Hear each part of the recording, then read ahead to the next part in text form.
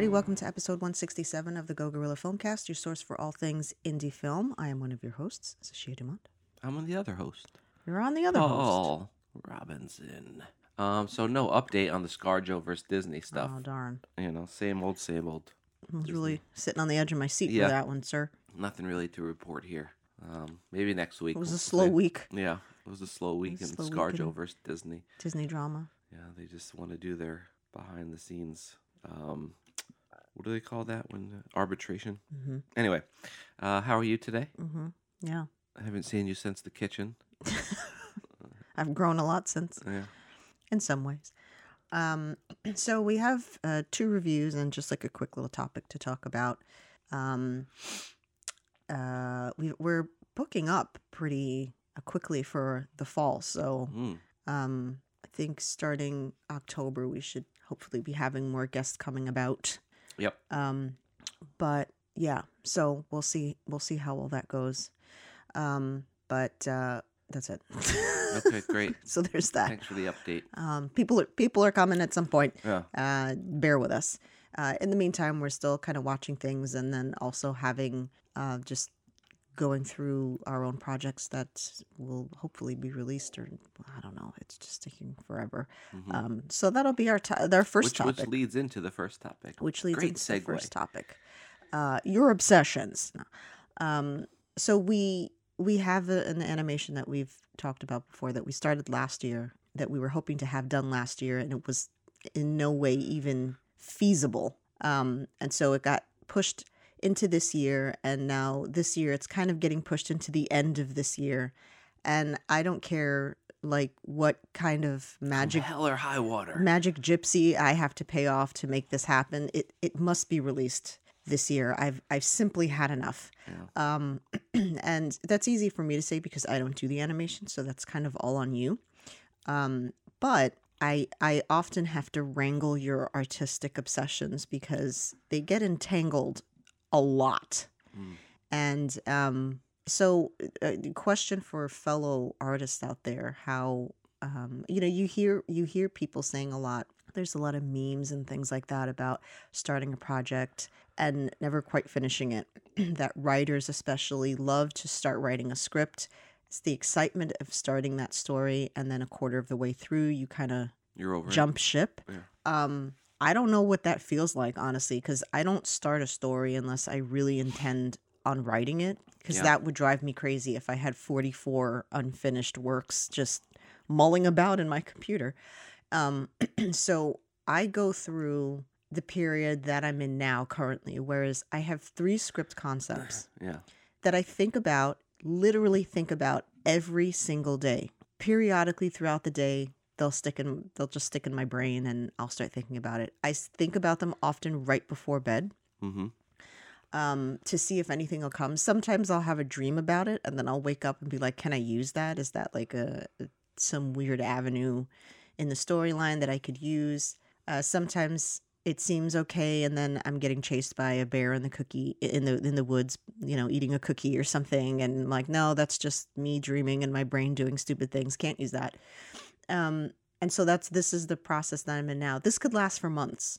I could do this for literally 3 months, just constantly thinking about these 3 stories. Which one's going to make it to the forefront? Which one's going to get written? Like your personalities. Yeah. And it's like, I don't know. Who's going to get the light? I don't know who's going to win. I don't know who's getting the light. But Miss Patricia is getting really frustrated. So that's kind of how I function. I don't like to start anything if I know that I can't finish it. You are the polar opposite. You love to start things and then start another thing and then start another thing. Yeah. Hence the position that we're in now. Yeah.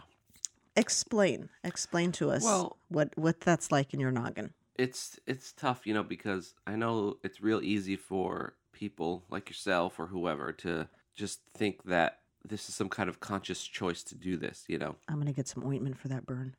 No, it wasn't a dig or anything. I'm just saying it's like from the outside looking in, it's like, you look at somebody like myself who loves to do this stuff, and then they're always doing this stuff. So you just correlate the two of like, he loves to do it, so he's doing it. But the reality is much like writing scripts, it's just kind of something where if I don't finish this or if I don't work on this, then my mind is just obsessing over it, and then you can't sleep, and well, you can't sleep obviously, but it's like it's just racing in your mind, and so like So then why start it's something new if you're not you're literally doing that to whatever the first project was. You're not finishing it to take on the second project, and then you're not finishing the second project to take on the third project. well, I mean, for the most part, I I finished my feel like you're projects. picking out your kid that you like the best. There's a few that aren't done, but they'll get done. You know what I mean? So it's just it's a matter of like what can be done the quickest. And the quickest doesn't always mean quick. It just means out of the relatively.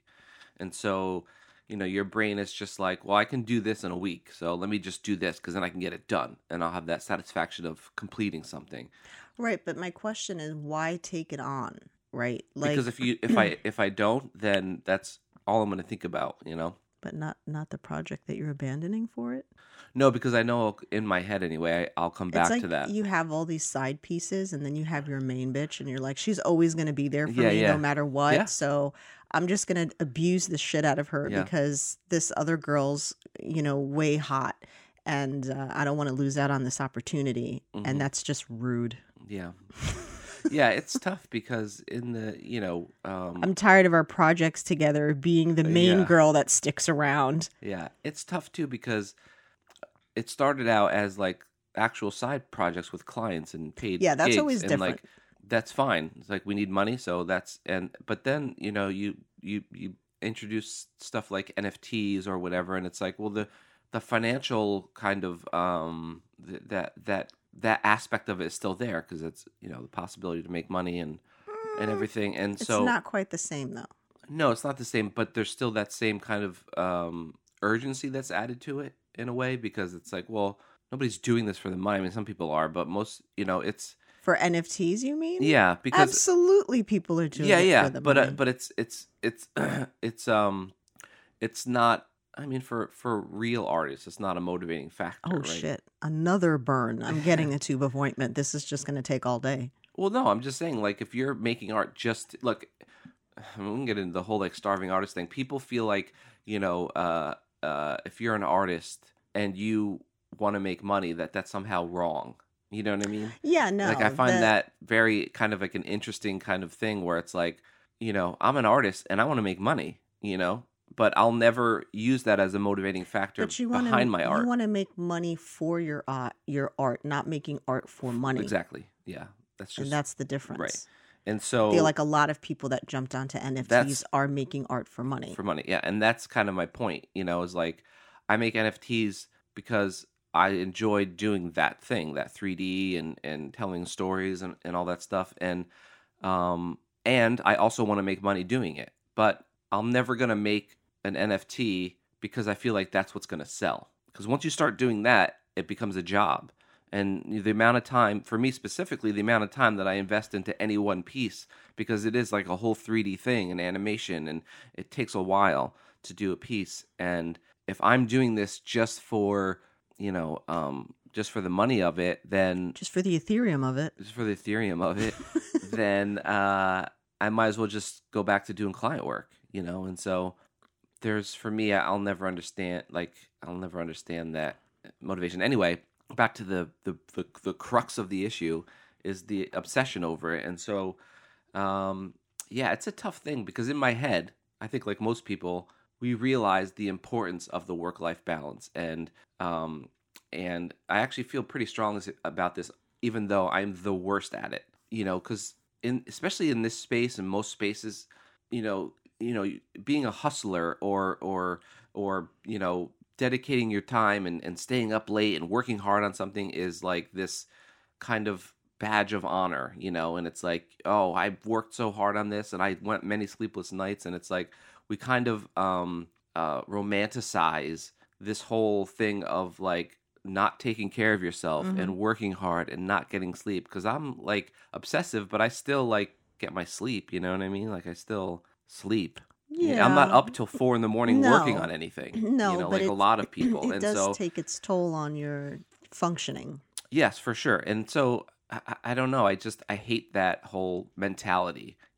I'm not I'm not working at all my art to be a hustler. I'm working at all my art because if I don't, my mind's just going to obsess about it, Anyway, so if I'm working, like a perfect example, if I'm working on something and it's 10 o'clock, 11 o'clock, and I need to get some sleep, well, if I don't finish up to a certain point that I've set in my head, then I'm just going to sit in my bed and think about it, So it's just a matter of like, well, if I work on this for another hour and get it to a place where I'm happy, then I can go to bed, rest, and I can get a restful sleep. Whereas if I just abandon it at this point, I'm just going to lay in my bed and think about the thing. And it's like, I suppose I could meditate and learn how to do all that stuff. But so there's just give and take where he says as a side thought, yeah, I guess I can meditate, whatever. So whatever.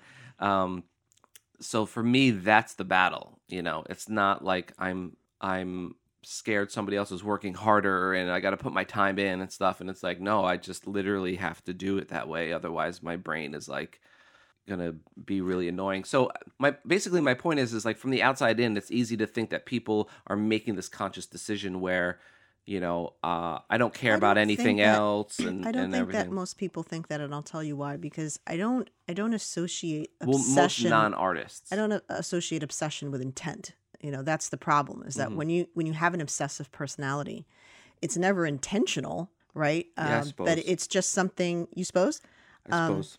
It's just something that tends to go along with said obsession. And so not everybody has someone to kind of reel them in. And so for those people, I think it's a lot easier to go down that rabbit hole because there's nobody there to sort of call you out. If anyone's ever wondered what the dynamic is between us, that's sort of my job. I'm sort of like Paul's personal producer, his life producer / PA / manager. And so whenever you take on like even a paid job, you'll kind of be like, okay, so I'm being offered this job, and I'll say, what does it pay?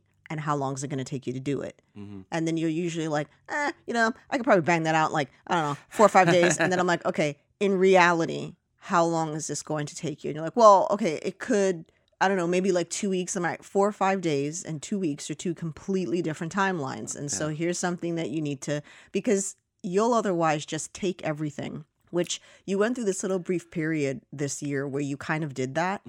And I was hearing about jobs after the fact. And as expected, you hit a point where you started to get really overwhelmed. And I was like, what's wrong with you? And you're like, well, I'm working on like 95 things right now. I was like, how did we get here? You didn't tell me about because I would be like, no. Yeah. I have to micromanage that. And it's not because I'm a controlling wench. I mean, although I am, but it's just more that like I have to look out for your well-being because you won't.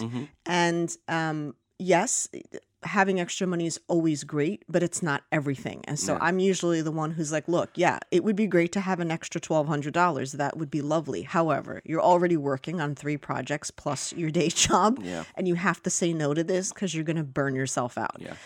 So that's kind of like, I don't know. I feel like if someone doesn't have a friend or a partner or their mom or I don't know, that's like you're doing too much, because that starts to affect how much you enjoy doing what you do. And that's when I start hearing you working and I hear, and then I hear your hand hitting your desk, not in an intentional way that you punch the desk, but you'll just let your hand drop because your computer's decided to crash in the middle of a project and you have to restart it. And I'm like, well, in all fairness, your computer runs 37 hours a day. Okay, that poor bastard has no chance to ever rest. Your computer is constantly running, so much so that the section of the house that your office, quoting, office is in is always 9,000 degrees because the heat coming off of your computer makes that space plus so the space hot. is small. So it's a small closed-in space, and so it makes it even worse. It's great for winter. Yeah. The winter time, I support your obsession. Yeah. But summer, I don't like it because it makes the house very hot. Our house is very small, and so the whole living room becomes hot. And your computer's constantly running. And it's actually to a point where on the rare occasions, and I'm not even joking, I'd say maybe this past year, you've turned your computer off completely. I want to say 3 times. Yeah, probably. Maybe 3 times in the entire year. and I'm always rendering something you're overnight. always, that thing's always running, and I'm constantly hearing that's my life. It's all I hear in the background every single day of my For life. those nerds, that's the GPU fans firing Yes. up. And for the 3 times that you've shut it off, I've been sitting on the couch and gone, have I gone deaf? Like, there's like this eerily quiet moment that I'm like, what's different? Something's different. My hearing is different. And then I'm like, oh, your computer's off. Yeah. Wow. It's so nice. It's so nice to have the quiet. You know, it's there. I will say this. So growing up, it's a whole psychology thing, right? Because growing up, I never ever it was never a possibility that I would have a job doing something creative. You know, like even up until my 20s, it was just like I'm going to work some job I hate for the rest of my life, and that's just that. You know, so then I was able to get a job being creative, and I guess there's a part of me, you know, it's a psychological thing, and I'm sure it's the case where the fact that somebody's reaching out to me and wants to give me money to do something creative, quote unquote creative, because a lot of those jobs are not creative at all, but you know what I mean? Like it's you know, some kind of, you know, creative job. And so there's a part of me that's like, wow, I can't believe someone actually thinks I'm good enough to give me money to make something creative. And then the other part of that is like, well, what if this is the last time that someone ever offers me money to do anything? And look, from a rational standpoint, I know both of those arguments are just stupid, because it's like, yeah, of course I can make money doing this. I worked very hard to get to this point, and there's no way this is going to be the last job anybody offers me.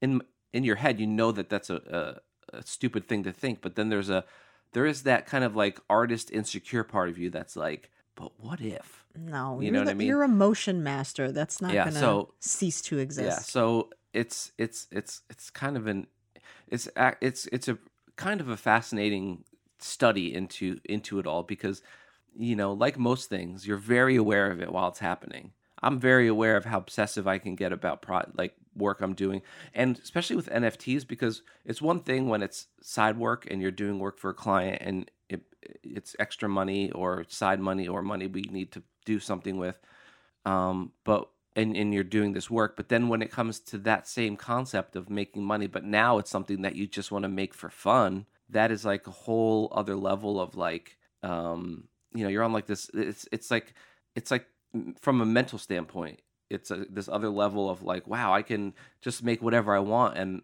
there's a good possibility that I can make some money doing it. And so, yeah, I don't know. So that just adds to it even more. Where the Did you just burp into the mic? No, something happened in my throat. I don't know what that was.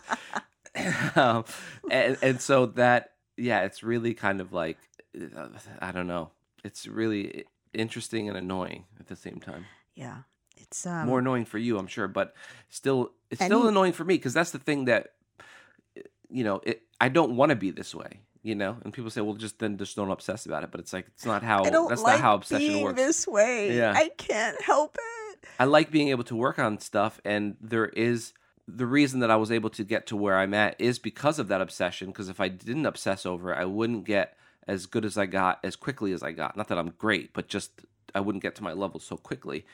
And so in that aspect, it helps, because then I was able to secure a decent job doing it and make side money and all this stuff. But yes, but it's like necessary to have these cliche moments where you have to acknowledge that this is something that you're doing to make money and pass time, and something that you enjoy. It's a hobby, but you also, to our knowledge, will only have one shot at being alive, and then you're spending every waking moment immersed in this obsession, and a lot of things can't be regained, you know. So in the vein of that, I'll say that if you're not an artistic and you meet an artistic, good luck.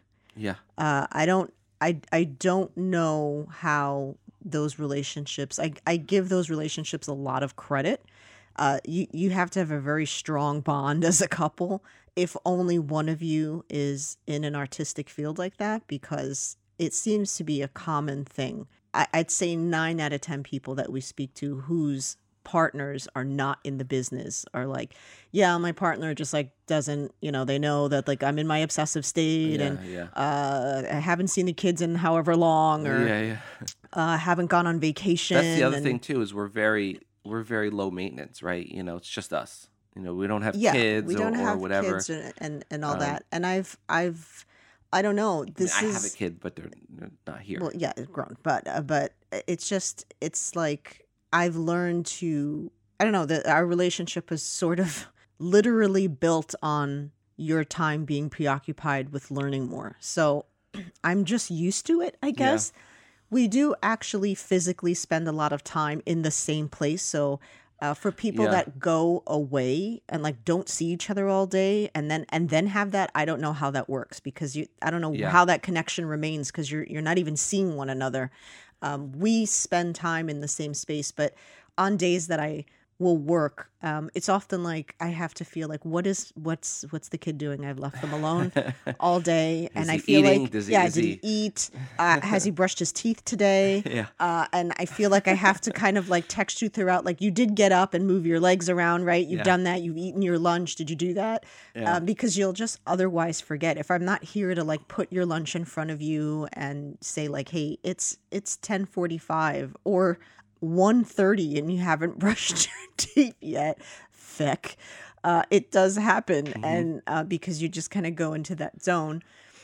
So yeah, it's something I wanted to have this discussion just because I feel like there's the things that we say in jest, but it can become destructive if you don't recognize what you're doing and you don't actively say like, I'm going to put a time limit on what I'm doing here because I feel like you're programmed to stop at a certain time in the night because you have a day job. But on the days that you don't have work the next day, we have sat up till 12:30 in the morning because you're like just wanting to finish this last segment of something. And so I think you get into that zone and you're like flowing through everything. And it's I haven't been able to master it. And I know what needs to get done and I know how I can make it better. It's just, it's really tough to, and I know people are like, boo-hoo to you, but it's like, it could be anything though. You know what I mean? It's just, for me, it happens to be art and 3D art and stuff. And so, but it's common. It happens in film. This is just why we're mentioning it. It's just in any artistic field, and it does happen in film. People become really obsessed. You're editing. People that have to edit their projects, forget it. Like if you're editing and color correcting, you're never going to see your partner because you're just going to be doing that all the time. But so anyway, we wanted to just sort of touch on that, and let us know what your obsession is and how you handle it. How do you reel yourself in, if you will? If you can even do it. If you can. If you don't have someone like me to be like, that's enough. Yeah. That's enough for today. Let's turn our computer off. It's a lot of that burden gets put on you, and I'm so appreciative of it. In the moment, I can get frustrated, and I don't ever take it out on you necessarily, but it's... you pout. You do. Yeah, there's those moments where it's like, I don't want to go, I want to finish this or whatever, and it's like... it's like eating your vegetables. It's like, I don't want to do this, but I have to, and I know it's good for me to vegetables learn are that delicious, kind. Yeah, it's true. Well, yeah, but you know what I mean. It's important, and so that's it. Oh. Now that we've finished our obsession part, so we've watched. So check back next week if we're still married. Oh no.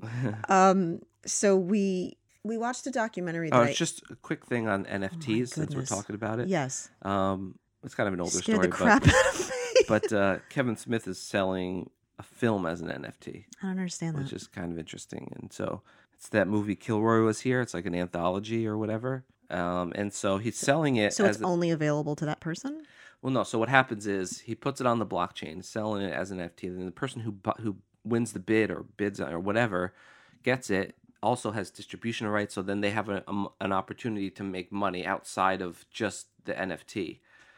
So then they essentially then just own the film at that point. And so was this made already, or he's using that as the funding? He's using that as a way to put the film out there for people. He's basically so just he doesn't have a distributor, basically. No, but he could. I mean, he's Kevin Smith, so he could. That's what I'm saying. I don't understand. But this is just his way of like saying like here, like I like Kevin Smith. For what he does in the film industry, and like his mentality towards it is interesting. I'm not always a huge fan of his films, but I feel like he's genuine with what he wants to do. Just seems like a weird thing. I don't know Yeah. that I completely get the motive, but sure. Okay, So go on. so we had talked about not a trailer because I didn't get to see the trailer, but just an article that I had read about a film that was coming out on Netflix, documentary that I was afraid to watch on Bob Ross because I just didn't want to go there with it, and It's the last thing you need is find out he was like I just don't need that shit. handsy or something. I don't need to hear that. So, but my curiosity obviously had been piqued at that moment. And so when it came out, I was like, oh, God, I'm going to have to watch this. So we actually both sat down to watch it, which doesn't happen very often when it's a documentary. And so it's called Bob Ross, Happy Accidents, Betrayal, and Greed.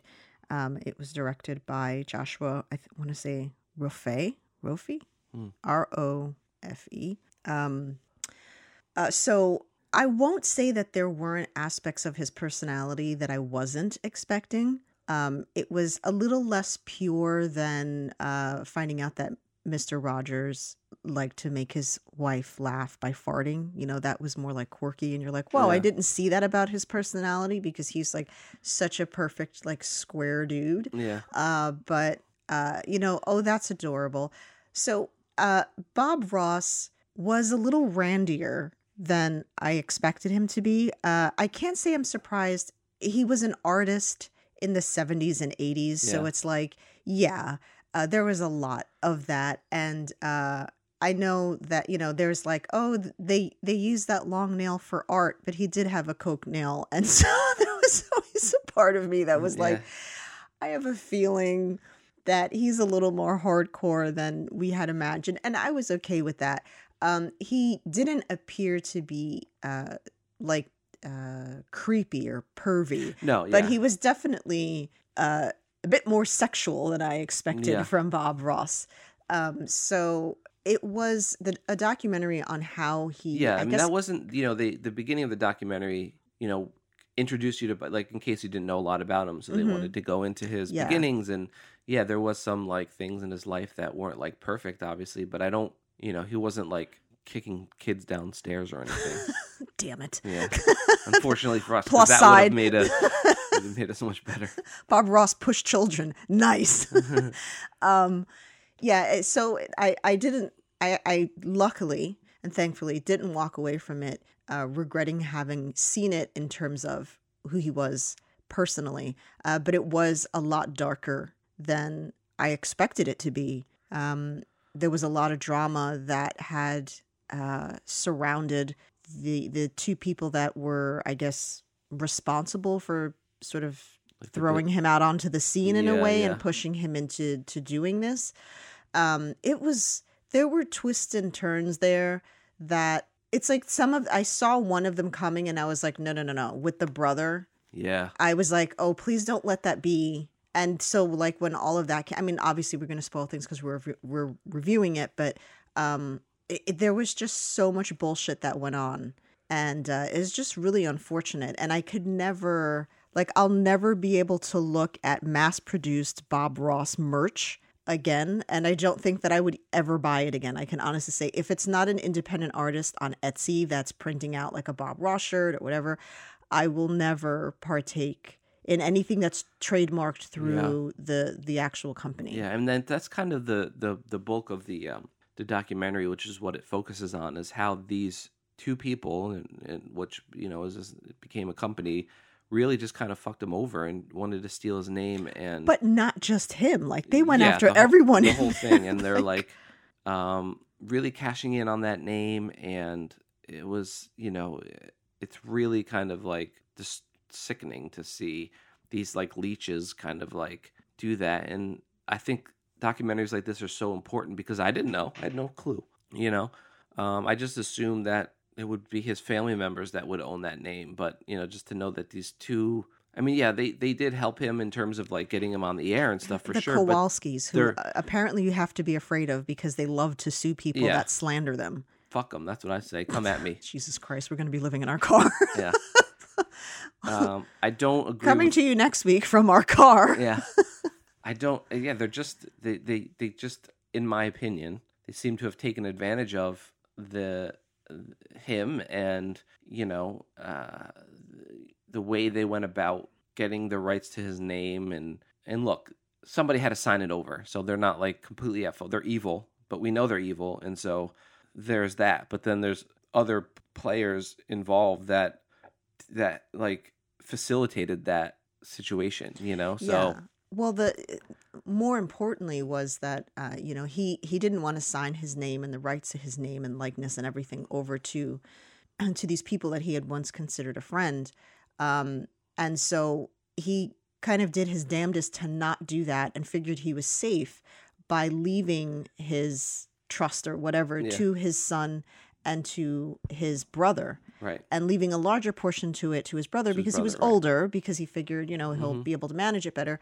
And meanwhile, his brother had sold over both his share and his nephew's share to the Kowalskis and did exactly what Bob Ross never wanted to happen, which is like so insane that, he wound up his wishes were just completely ignored by the greed of his brother, which his brother wouldn't have even had anything if it wasn't for him. Unfortunately, Bob Ross's downfall was including his brother in it. If he had just left it to his son, then his son might have had a leg to stand on in terms of, countersuing or something. Yeah. But the brother basically screwed them over. Yeah. I don't think they disclosed the amount that the brother got. I mean, he had to have gotten something for that. Yeah. Obviously, what would have been the point? But I just feel like even from a business standpoint, that's a bad move because there's so much more money to be made off the brand if you own it versus just selling it off. You know what I mean? Unless you want the money now. Well, if you don't want to deal with it. Yeah. If you don't want to have to deal with the legalities of things, you just want the money. Because it was like 51-49. The brother had 51%, the son had 49%. And it's just insane. So basically, anything that you buy that has Bob Ross on it, like official merch, not just, like I said, not like an Etsy. Yeah. Anybody can take a picture and make something with Bob Ross, but all of his paints, all of those kits that you buy when you do the joy of painting. After watching this, I'm surprised they don't sue all these Etsy people. Well, that's like Disney. Like you're allowed, they're within the confines. You're allowed to print these things. You can draw your own. Mickey Mouse, you can make your own. You make your own stuff, and so they can't do anything with that. But just anything that you buy, those Joya painting kits, anything that has, paint brushes, all of his products, all of that goes to this couple that completely screwed him over. They were so greedy. After everything that happened to him, didn't even attend his funeral. Like, they just wanted the money.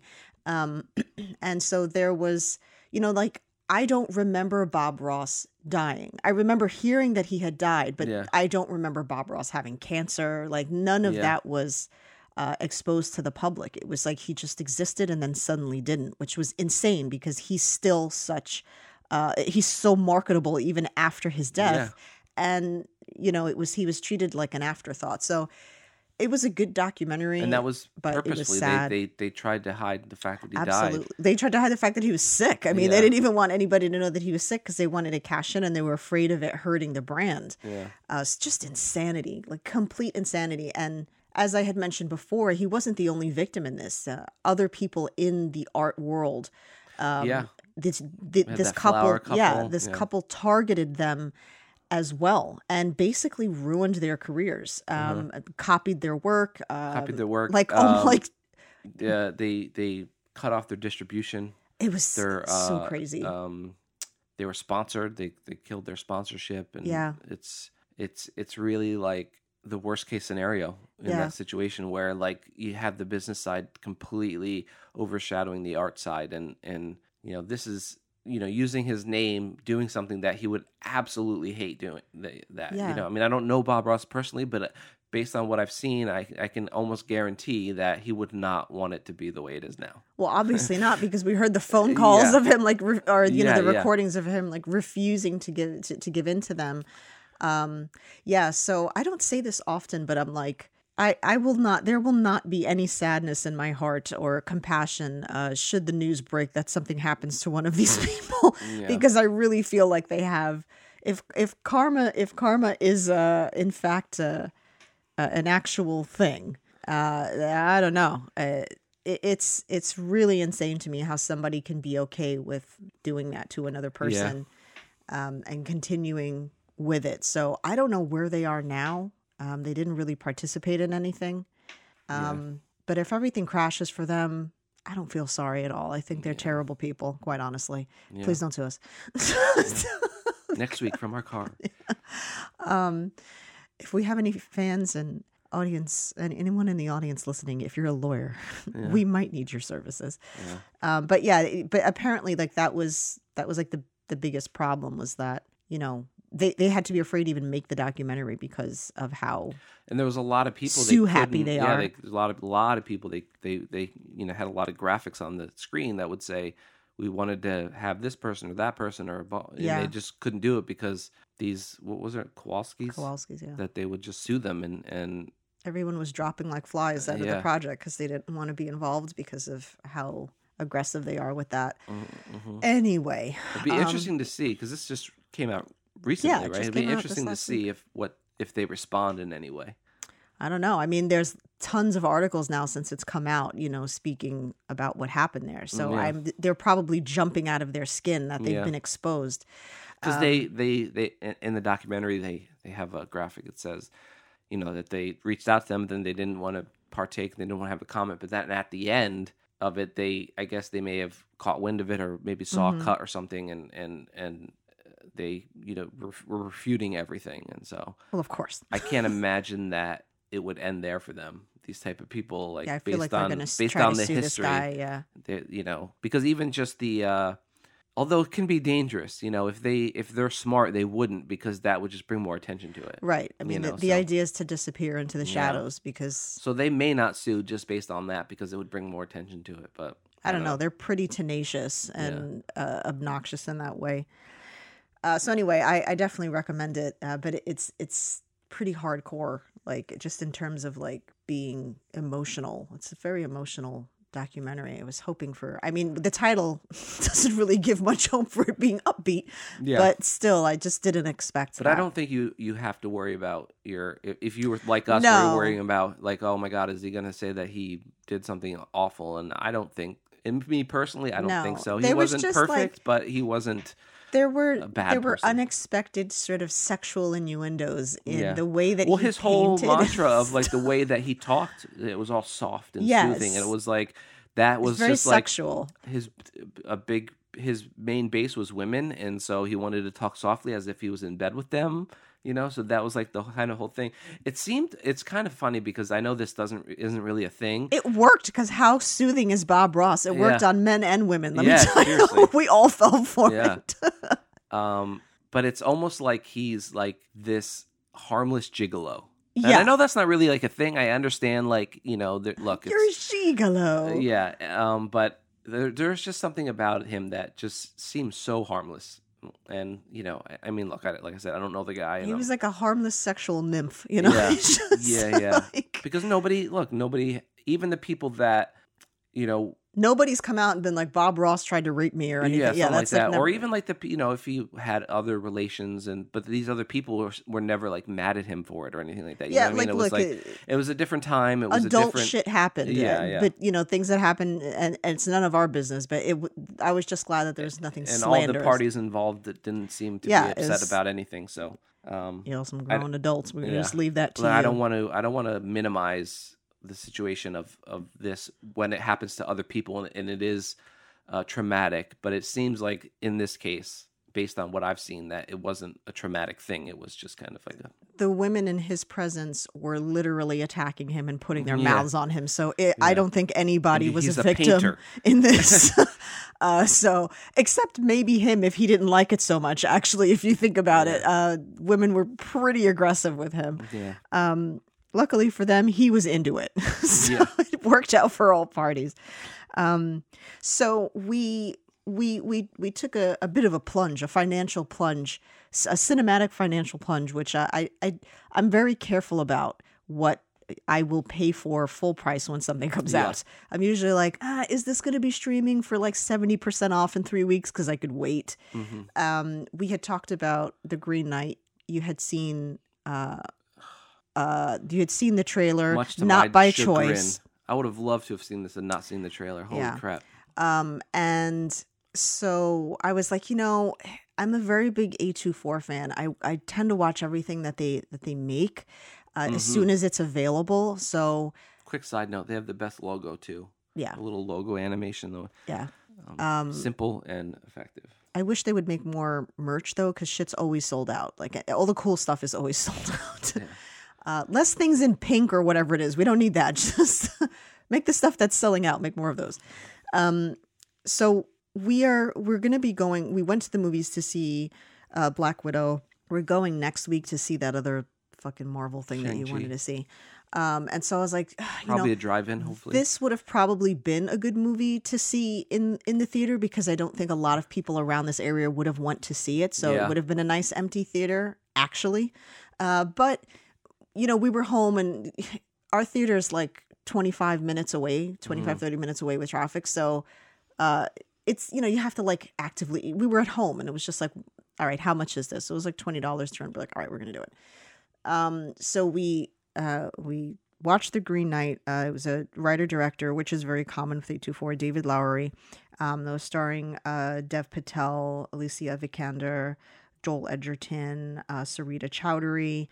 So Sean Harris, we've seen in a bunch of stuff. Kate Dickie, who was in Game of Thrones. This was here's my question to you, from what you had seen in the trailer, because I've seen the trailer like 3 times now, and I'd seen it a long time ago when it came out. How close to what you expected from the trailer was the actual film? Pretty close. Oh, okay. So it did ruin it for you. Yeah. Oh, yeah. Okay.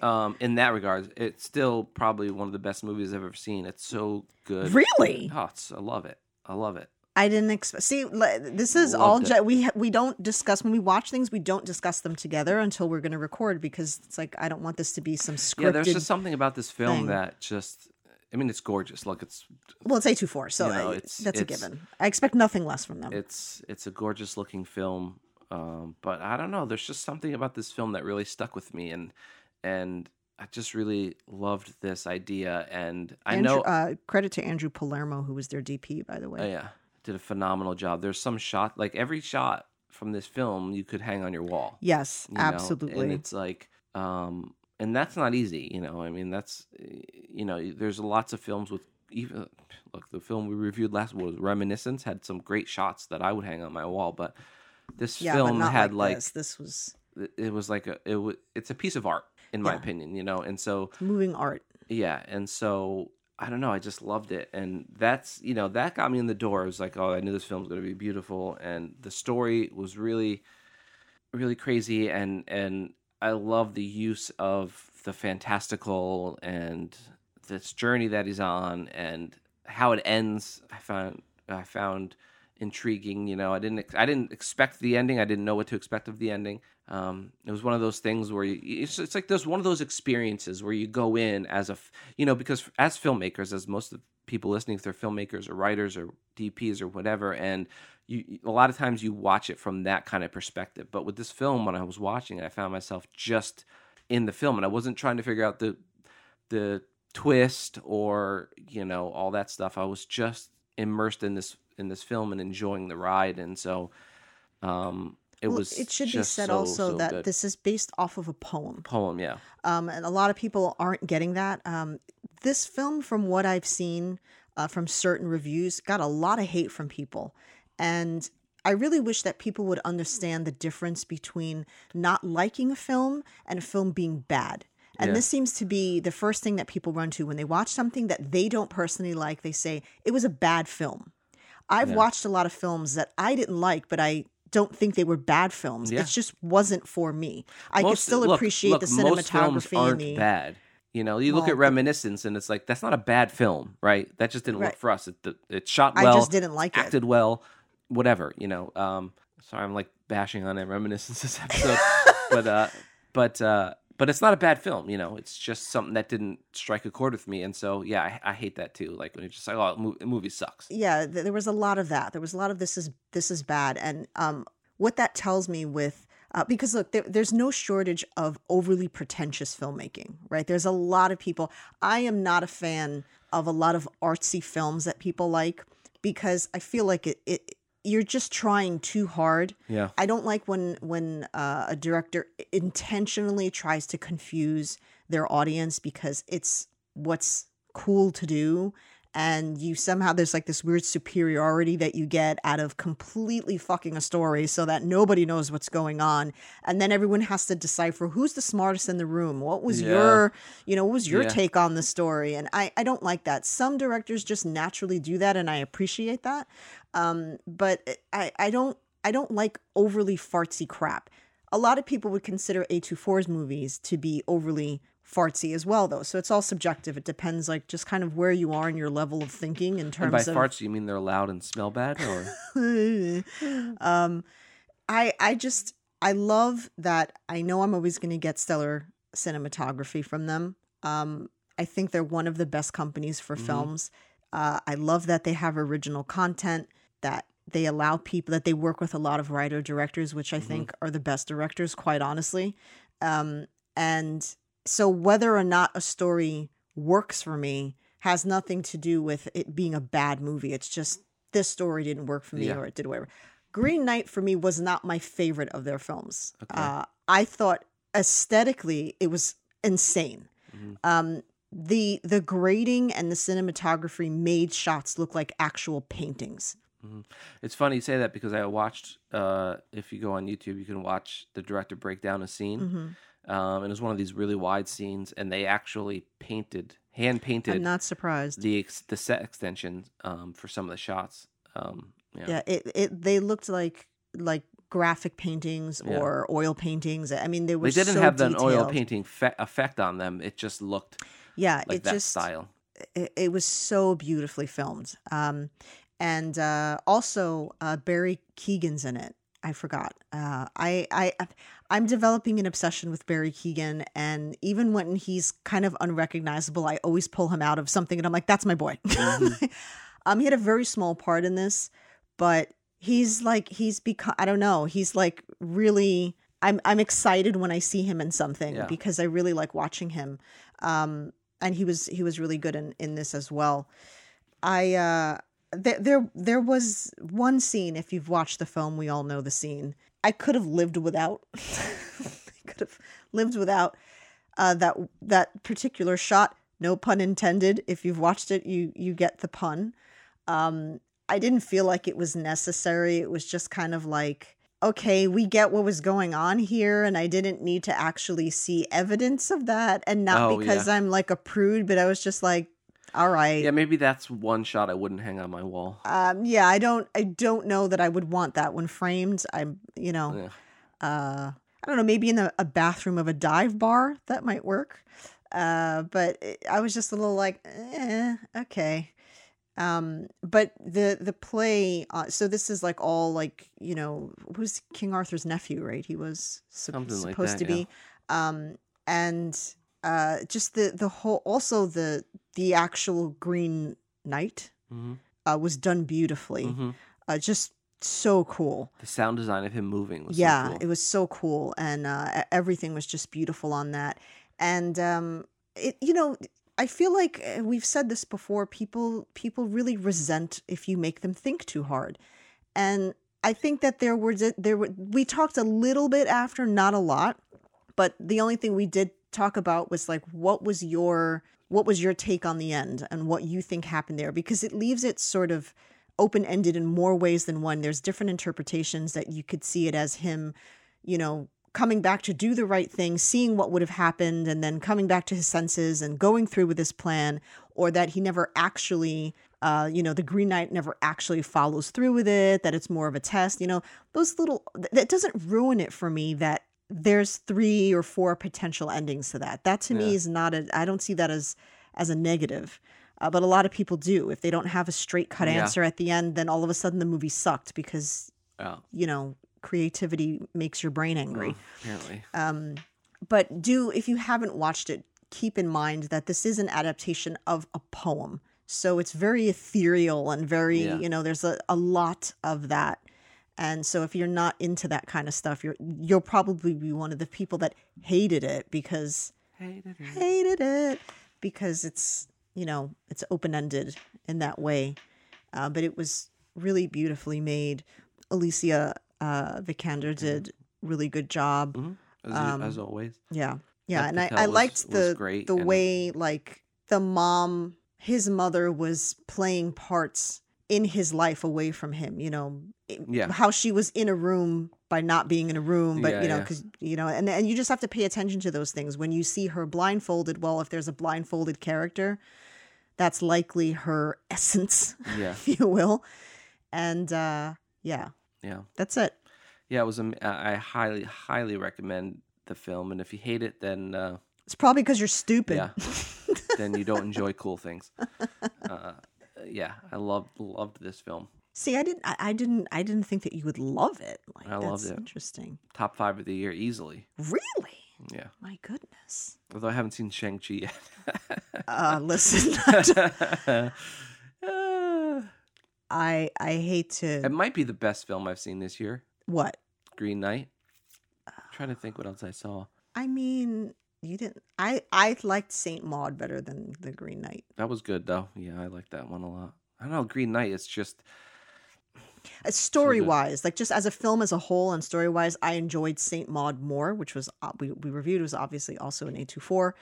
But I cannot take away from the fact that this is and likely will be the most beautiful film of the year. And look, it's not perfect. There's still like motivations I question, like why did he even take this battle to begin with? It wasn't built up in that, and so it's not like perfect or anything, but for me, yeah, it's it's a top one for sure. I don't know if it's like 1917 Scott Pilgrim worthy yet. I'd have to watch it again, but it's got potential to be like. So I had finally made you watch Hereditary way after the fact. Did you not like Hereditary? Yeah, I liked Hereditary. Did you not like the aesthetic of it? No, it looked really nice. Oh. I thought. I have to get you. Really pretty film, see, I didn't like Midsommar, but I still thought it was great. Yeah, it's a perfect example of a film that just. I have to get you to watch that because it's aesthetically and the way it's filmed is beautiful. It just wasn't for me in comparison to their other films. It wasn't my favorite, but I still think it was a good movie. It's just story, just a lot of the things in the story just didn't work for me. And I it's sort of a comparison. It's like you're either team Hereditary or team Midsommar for some reason, and I'm definitely team Hereditary. Yeah. There was like one massive thing in there that just for me, the scene in the hut with the women. You all know it. Wasn't Florence pew pew pew pew? Oh my god. That for me was like, and when I say these things, it's not like, oh, because it's weird. Like, no, because there's a lot of other weird shit that happened in there that I was like, oh, that was cool. Yeah. It's just sometimes something just goes way too far for me, and I'm like, yeah, that it starts to ruin it. And this is where cinematography is so damn important because your story doesn't have to be perfect, but if you can bring an audience in visually, it's very forgiving.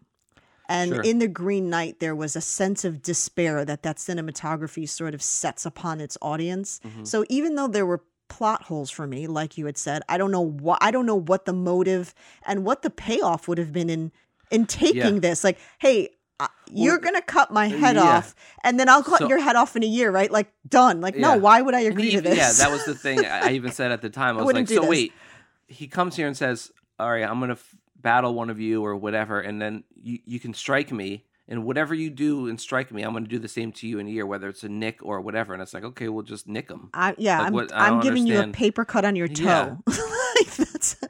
I don't understand that. And, I guess, there's the whole thing of like him wanting to prove himself or whatever. And it's like, look what I did. And I get all that. But then it's like, you're taking a journey of like 6 days or whatever it was to go there. And then you're just about to like have it done. And then you like chicken out or whatever in one interpretation of the ending. Yeah. Which was like weird to me or whatever. And, well, it's about that growth and see, because like for me, the ending was the ending where, he saw so in this. Your ending, does he behead him? No. Right. Okay. No. I didn't think so either, but for some people, they feel that he does follow through. I didn't feel that. I felt like it was more a test. Yeah, I took it as of whether he would agree to it and sort of do what was right. I for his interpreted that people. as like him before you die, your life flashes before your eyes. But for me, I took that as him envisioning what would happen if he ran away. This is also and then a very... he was like, "Fuck it, I have to do the right thing," and that was his moment of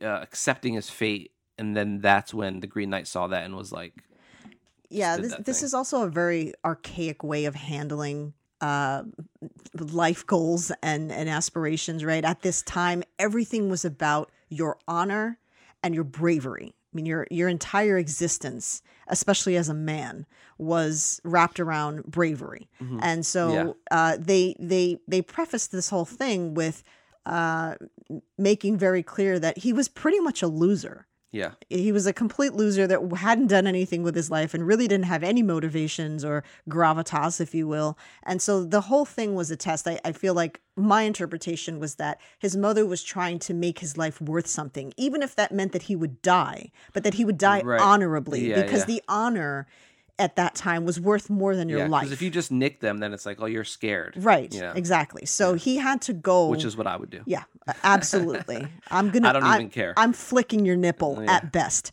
But for his mother, it was, the whole thing was about I just don't feel having her son die with honor. Yeah. I just don't know if they built that up enough for me personally, but it didn't. That was the intention. Yeah. Like I got that, but I just feel like I think a little part of it, I feel like a little part of it's almost good, though, that they did it, because it leaves people to have this conversation. To talk about it. If it's spelled out, it's like, well, this is why he did it. End of story. Yeah. See you later. But then if you do that, if you don't do it, then you have people sort of having their take on what they saw. Mm-hmm. Anyway, that's that. Next week, we're going to talk about stuff again. Shang-Chi, and we have another film we're going to talk about. Yeah, we have another film that we watched, and we're also going to talk a little bit just to prepare. We're also we're going to be on MoGraph Friday the 3rd, this 1 o'clock Friday. Eastern time. Yeah, and they do live recordings, so we'll be on there if you want to check us out on there. And if it'll be on YouTube after that. Yeah, and you can watch it whenever, but if you want to watch it live, that's when it'll be on. And so we'll be talking to those guys this week. But I also wanted to talk a little bit about TikTok and just the whole sort of avenue that people have gone down with that creatively. Mm-hmm. We are actually going to be having a couple of guests on from TikToks that I follow because I find them really creative. It's funny. I was very late to the TikTok game. I feel like TikTok is becoming similar to YouTube in that you have some short-lived people, YouTube. From the outside perspective and old people, it just is like, well, what are these people doing? Right. Like, I was one of those old people a year ago. A YouTuber, I didn't get it. It's like, oh, you're just a YouTuber, but there's actually a lot of work that goes into it, and there's a lot of creativity that a lot of YouTubers do, and I feel like, but there's also a lot of crap on YouTube, obviously. There's also a lot of shit on TikTok. Well, that's what I was going to say. Like, there's a lot of TikTok videos because you show me a lot of them. I don't tick or talk, and so I recognize and appreciate the work and time and effort and creativity that goes into a lot of those things to, because look, some of them are just funny cat videos of stuff, people doing stuff, but then some of them are like skits, and so and I appreciate that. There's work that goes into it. I will say I was definitely one of the people that was like, I don't get the deal with TikTok. This is stupid. I do enjoy TikTok. I'll totally admit that, but I will say for every creative TikTok, there's 15 that aren't. Yeah. So it's still at a minimum. I feel like YouTube's not, the same. But it's about the same in that way. Ratio. Is that everybody suddenly thinks that they have the talent to be creative and entertaining on TikTok.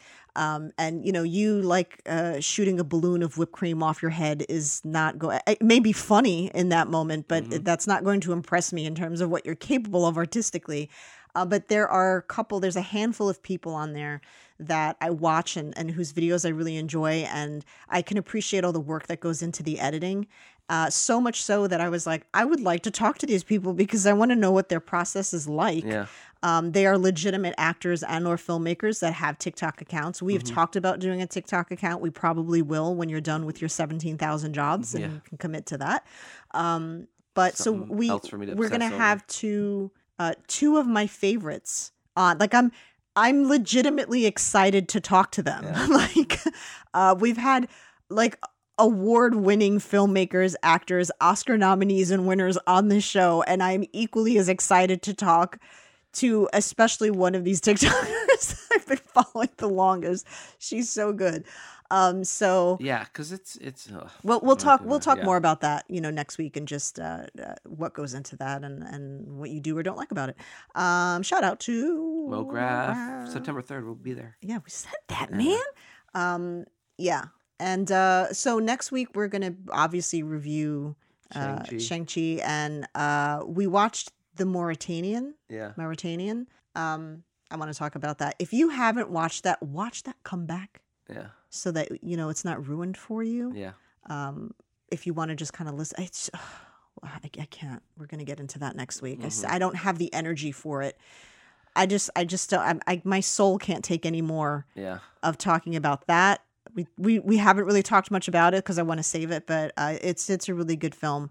You should check it out. And if you have anything else you want us to watch, let us know. Reach out. And that's it. Yes. Thank you. Okay. Bye. Bye.